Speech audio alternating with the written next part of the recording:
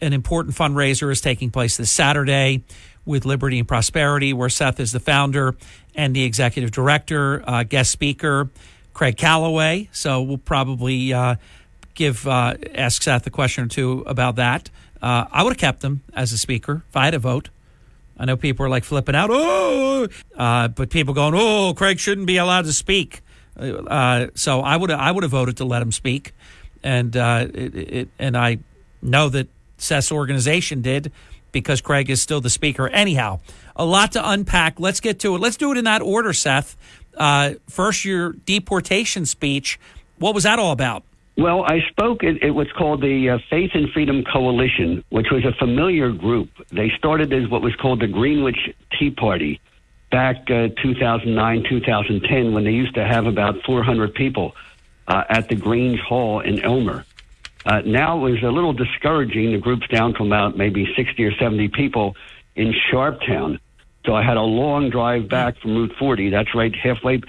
Where's Sharptown? Halfway between Woodstown and Cowtown, for those who want to know, on Route 40. There you go. But what I have been talking about with the mass immigration that we've had and the need for mass deportations is something that Americans are really not willing to accept.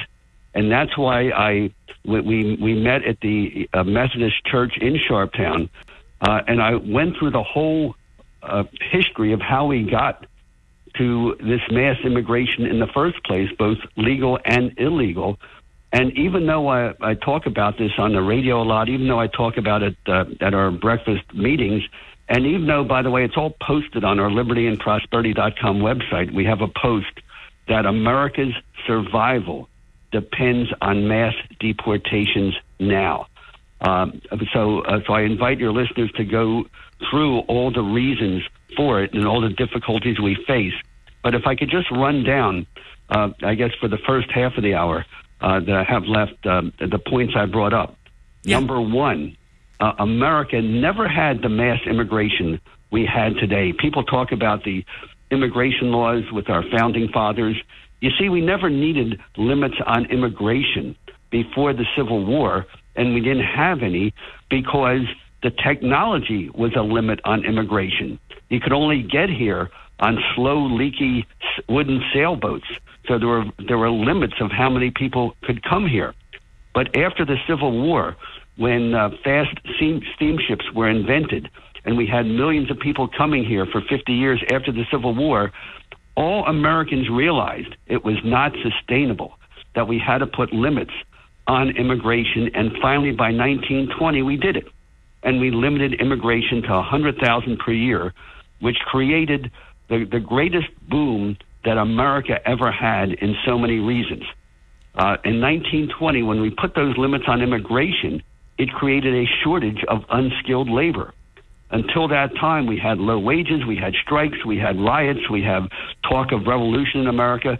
As soon as we put those limits on immigration, American industry invented machines that made American workers the most productive in the world. So that's when we had the big wage increases, we had the move to the suburbs, we had the mass production of the automobile, we had the appliances that liberated women.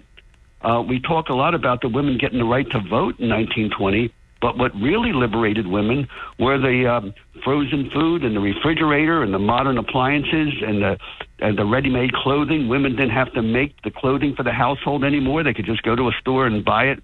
And so we became the most prosperous nation in the world. And by the way, even though I have a lot of union friends, the unions had nothing to do with this. In 1920, American labor unions were very weak, very ineffective. All this wealth took place because of the productivity that was forced on American industry by the limits on immigration. The other thing I mentioned, that America was never multicultural. And I know the experience from my own family. Every penny, every nickel, every quarter you had the words e pluribus unum on them. That meant out of many comes one. We had one American culture. And in my own family, my great-grandmother came here with a dollar bill clutched, in her hand.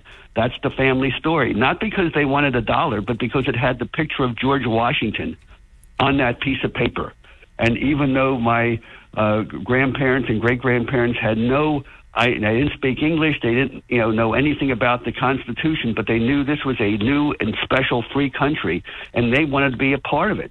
And my grandmother was called Basha. Her sister was called Sprinz and Kaya.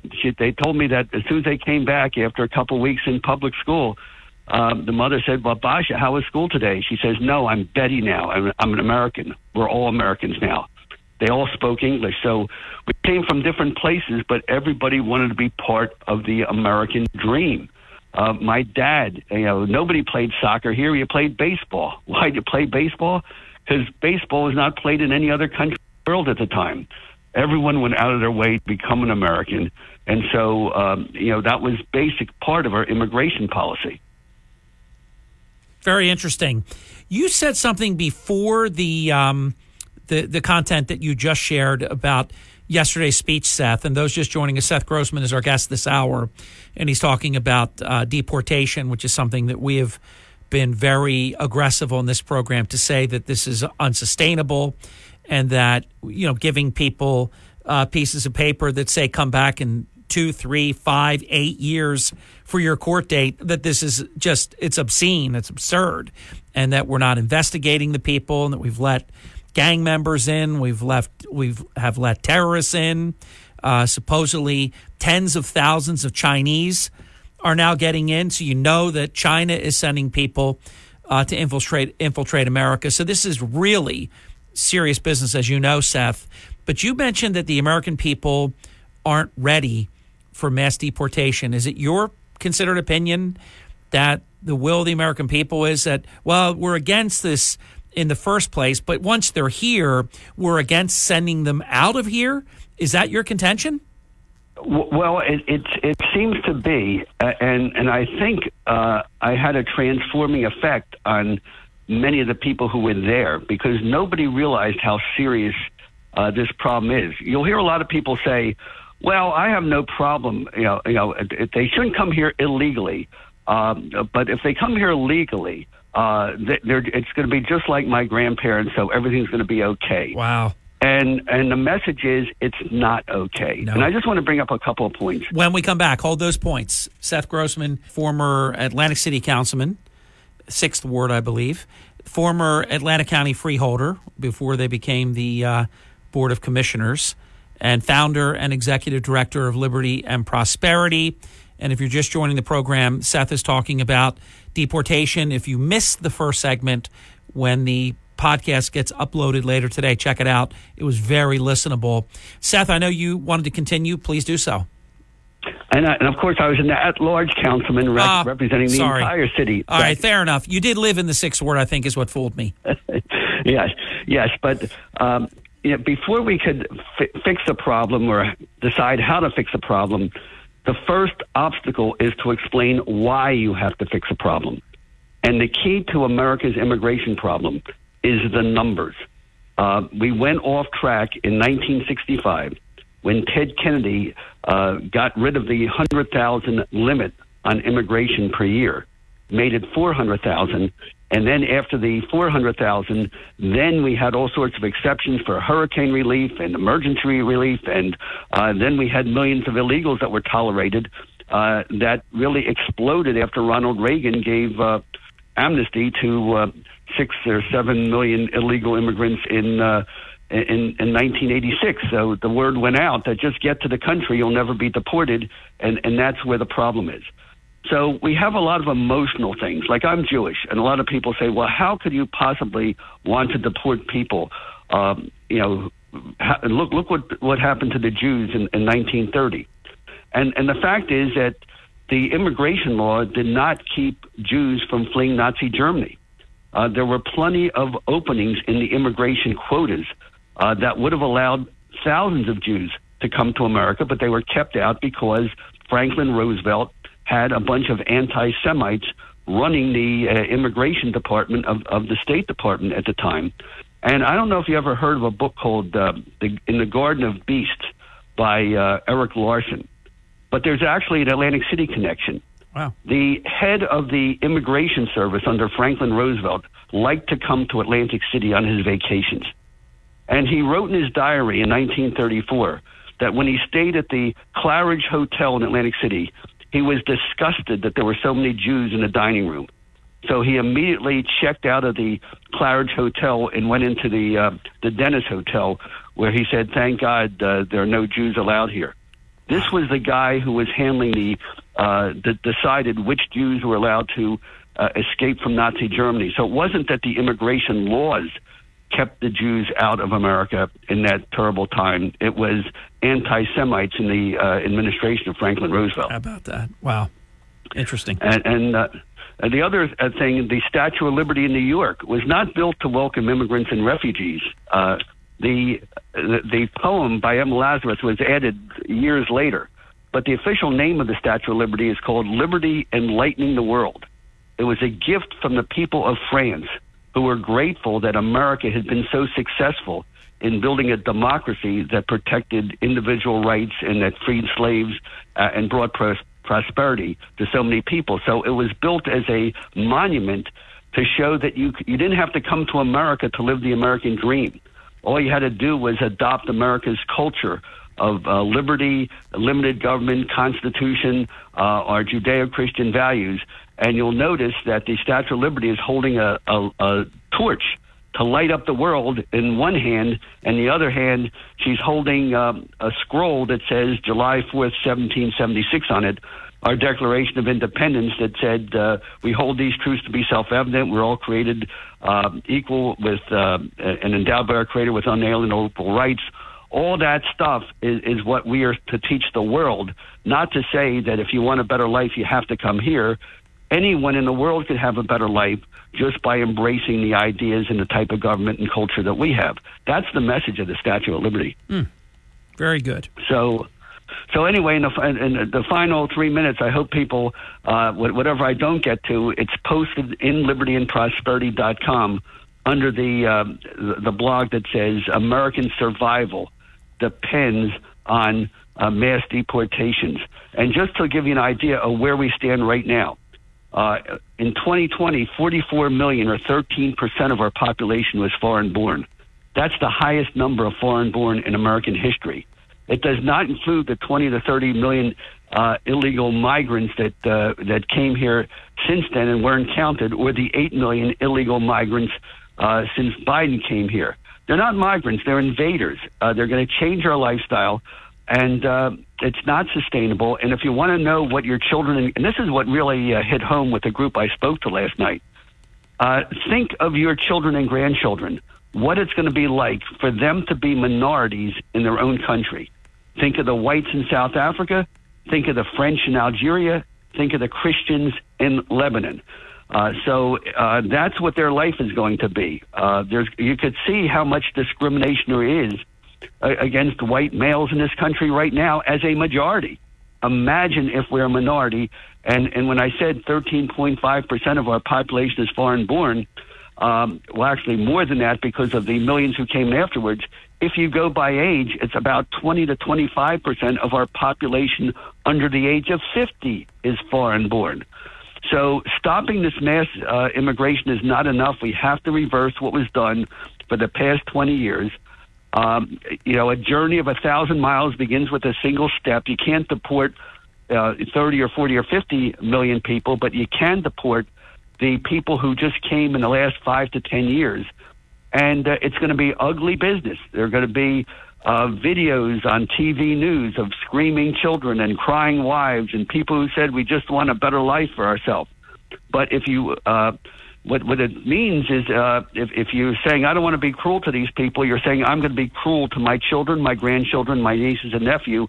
My parents and grandparents gave me this wonderful country, but I'm going to destroy any chance of my children enjoying the America I enjoyed. And what's also very important, and I know you know this, Seth, I want to just reemphasize it to our listeners, these folks that are coming here illegally, they are not being investigated the way that we do those who are coming to the country the legal way, applying for citizenship, working, having to leave and go back to their home country, coming back, in many cases, as you know, taking 7 years, even longer. I know someone very, very good American, it took him 10 years because the government messed up at the very end, and it didn't matter. They messed up. He had to start over again. So doing it the right way means we investigate the people, and it's tough business even then, but at least we do the due diligence. Here, within 3 days of them coming to the country, they are released into the country with a notice that their next hearing is 2, 3, even 5 or more years later. We can't do that anymore, Seth. And we can enforce, because everyone who's illegal, sooner or later they'll get a traffic ticket. Sooner or later they'll need a welfare payment. They'll put the kids in school. They'll have to go to a hospital. It's not like we have to have police banging on people's doors to enforce the law. Once we systematically start detaining and deporting illegals and making them show up at the hearings every time they have any contact with any government official, it will happen. And again, Eisenhower deported about 1.5 million Mexicans in the 1950s with only, I think, 857 border agents, because there was the full cooperation of state and local law enforcement and every single government agency. And as you know, we don't have that now. They tell them not even to talk to ICE and not to talk to law enforcement. It's an abomination. Well, this Saturday at 9:30, libertyandprosperity.com is having our yearly February fundraiser. It'll be at Josie Kelly's in Summers Point. They always do a nice Irish breakfast. Tickets are $75. This is the money that gets us to September when we have our second fundraiser for the Richard Summers event. And if you can't come to the event, we invite people to become supporting members for just $30 for the year. You can either send a check to our office, which used to be my law office at 453 Shore Road in Summers Point. You could pay online at the website. We have a donate tab, and based on the amount you donate, we'll know whether you're buying a ticket or paying for a membership. And we have room for about 150. We have about 50 or 60 tickets sold. So a lot of people wait to the last minute. And certainly you could pay at the door, but just so everybody has enough food, we encourage people to pay early and sign up if they can. And it's going to be a very interesting presentation. And we always have an interesting presentation. We had Jack Chitterelli in 2017 before anyone down here knew about him. We had Trevor Loudon from New Zealand came to see us. We had Michael Cutler, who was a colleague of Stephen Miller, who was an expert on immigration, warning us about the dangers of massive legal and illegal immigration back in 2012. So we've had a lot of interesting speakers, sort of cutting-edge speakers, and, of course, this year our speaker is Craig Callaway. Now, why Craig Callaway? Well, because this is a presidential election year, and all of our members, in fact, most Republicans, most conservatives, remember very well election night of 2020, when you're looking at the results, and Republican Donald Trump seems to be comfortably ahead in Pennsylvania, in Wisconsin, and Michigan, 3 key states he carried in 2016. And then suddenly his lead starts to diminish. Then they stop counting, and then they start counting the next day. And by the afternoon or the day after that, Trump lost all those 3 states, as well as Georgia and Arizona. And, of course, most conservatives were shocked by what had happened, and all sorts of experts talked about the stolen election and all these bad things that happened. But if you were from Atlantic City, all of this sounded like deja vu all over again. We always said what happens to America happens to Atlantic City first. And anyone who remembers the 2001 election, when Lorenzo Langford ran against Jim Whalen, it was the identical situation where Jim Whalen was leading by, I believe, more than 100 votes on election night, and then they stopped counting, and then they started counting the next day, and they were counting, I guess, 1,500 or 1,800 mail-in ballots and messenger ballots, most of which had been brought in by Craig Callaway, and a week later, Lorenzo Langford was declared the winner based on getting an overwhelming majority of those ballots brought in by Craig Callaway. And basically that set the tone for almost every election we've had in Atlantic City ever since, that you don't expect results. Yeah. Seth, did you receive, I think I know the answer to this. I'm laughing. It's not really funny. Did you receive any blowback? I mean, it was announced before Craig's arrest by the FBI. Did you get any blowback that you should uninvite Craig Callaway, that he should not be allowed to be the speaker? How did all that unfold? Well, sure, I received a lot of blowback, and I didn't even know if Craig Callaway would want to appear. But I guess the evening of the indictment, he made a point of calling me and said, I don't want to disclose any details, but he said, this is, I don't want to use the word, he disparaged the charges, and he said, I'll be proud to be there. I want to tell the story, and he's going to be there. Now, obviously, he's not going to talk about details of a case, but he will talk about the general framework as to why he was targeted. As a lawyer, I could, but to answer your question, yes, there was blowback, and I was really uncertain how our members would react. That Saturday morning when I walked into our Liberty and Prosperity meeting, because it was, in a way, it was my idea to who first suggested Craig. So I thought I might be invited out of the meeting as well as Craig, but it was really unanimous. The club said, no, we want to hear what Craig Callaway has to say. It's vitally important. And one of our most conservative members said, General Patton was a great general because he read Rommel's book. And how could we be good generals to help conservatives win election if we don't see how Democrats win elections? And, of course, Craig Callaway is a lot more complicated than Democrats. We decided to keep him. And, of course, you had the Jesse Waters program on Fox 2 nights ago.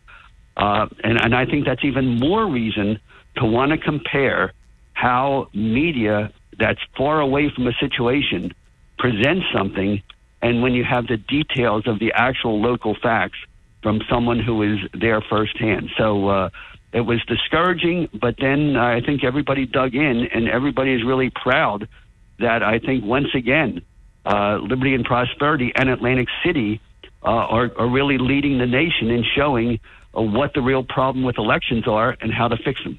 So anyone who would like to join us to hear Craig Callaway on Saturday, it's going to be 9:30 to 11 o'clock at Josie Kelly's in Summers Point. You can buy your tickets at the door. I'm sure we'll have room, but we encourage you to pay online or drop the check off at our Summers Point office. All that listed libertyandprosperity.com.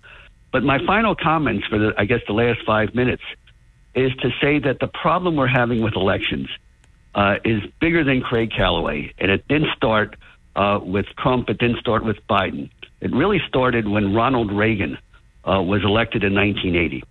Because until Ronald Reagan was elected, Jimmy Carter was president.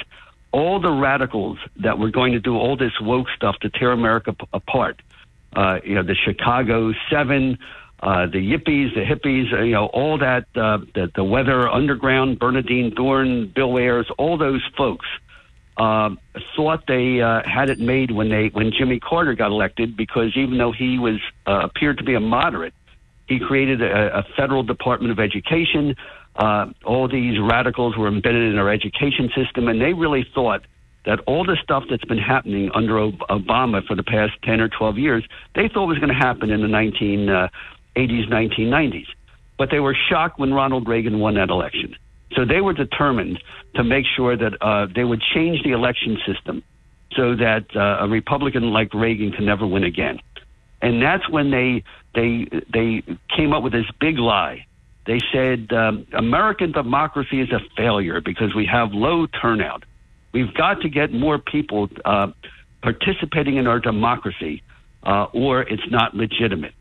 And so what they did is they started to change all the election laws. Instead of having election on one day, first they said, we'll open the polls an hour earlier at 6 in the morning, and we'll keep them open an hour later. And then we'll have mail-in ballots and messenger ballots. And we're not even going to let the word mentally incompetent be used in the language of the New Jersey laws anymore. We're going to call them incapacitated. We're going to make it easier for people who are sick, people who are drunk, people who are strung out on drugs. We don't want to have them have to come to the polls because most of them don't come to a voting poll. So that's what they did. They fooled Republicans into going along with what was called the Help America Vote Act of 2001. And this whole mess to build up the turnout really changed our election process. Now, when we had what was called a low turnout, it was actually a good thing. It meant that people who were too sick, too drunk, too out of it, too drugged out, people who didn't speak English, people who hated the country, people who didn't want any involvement, they would not go in person to vote.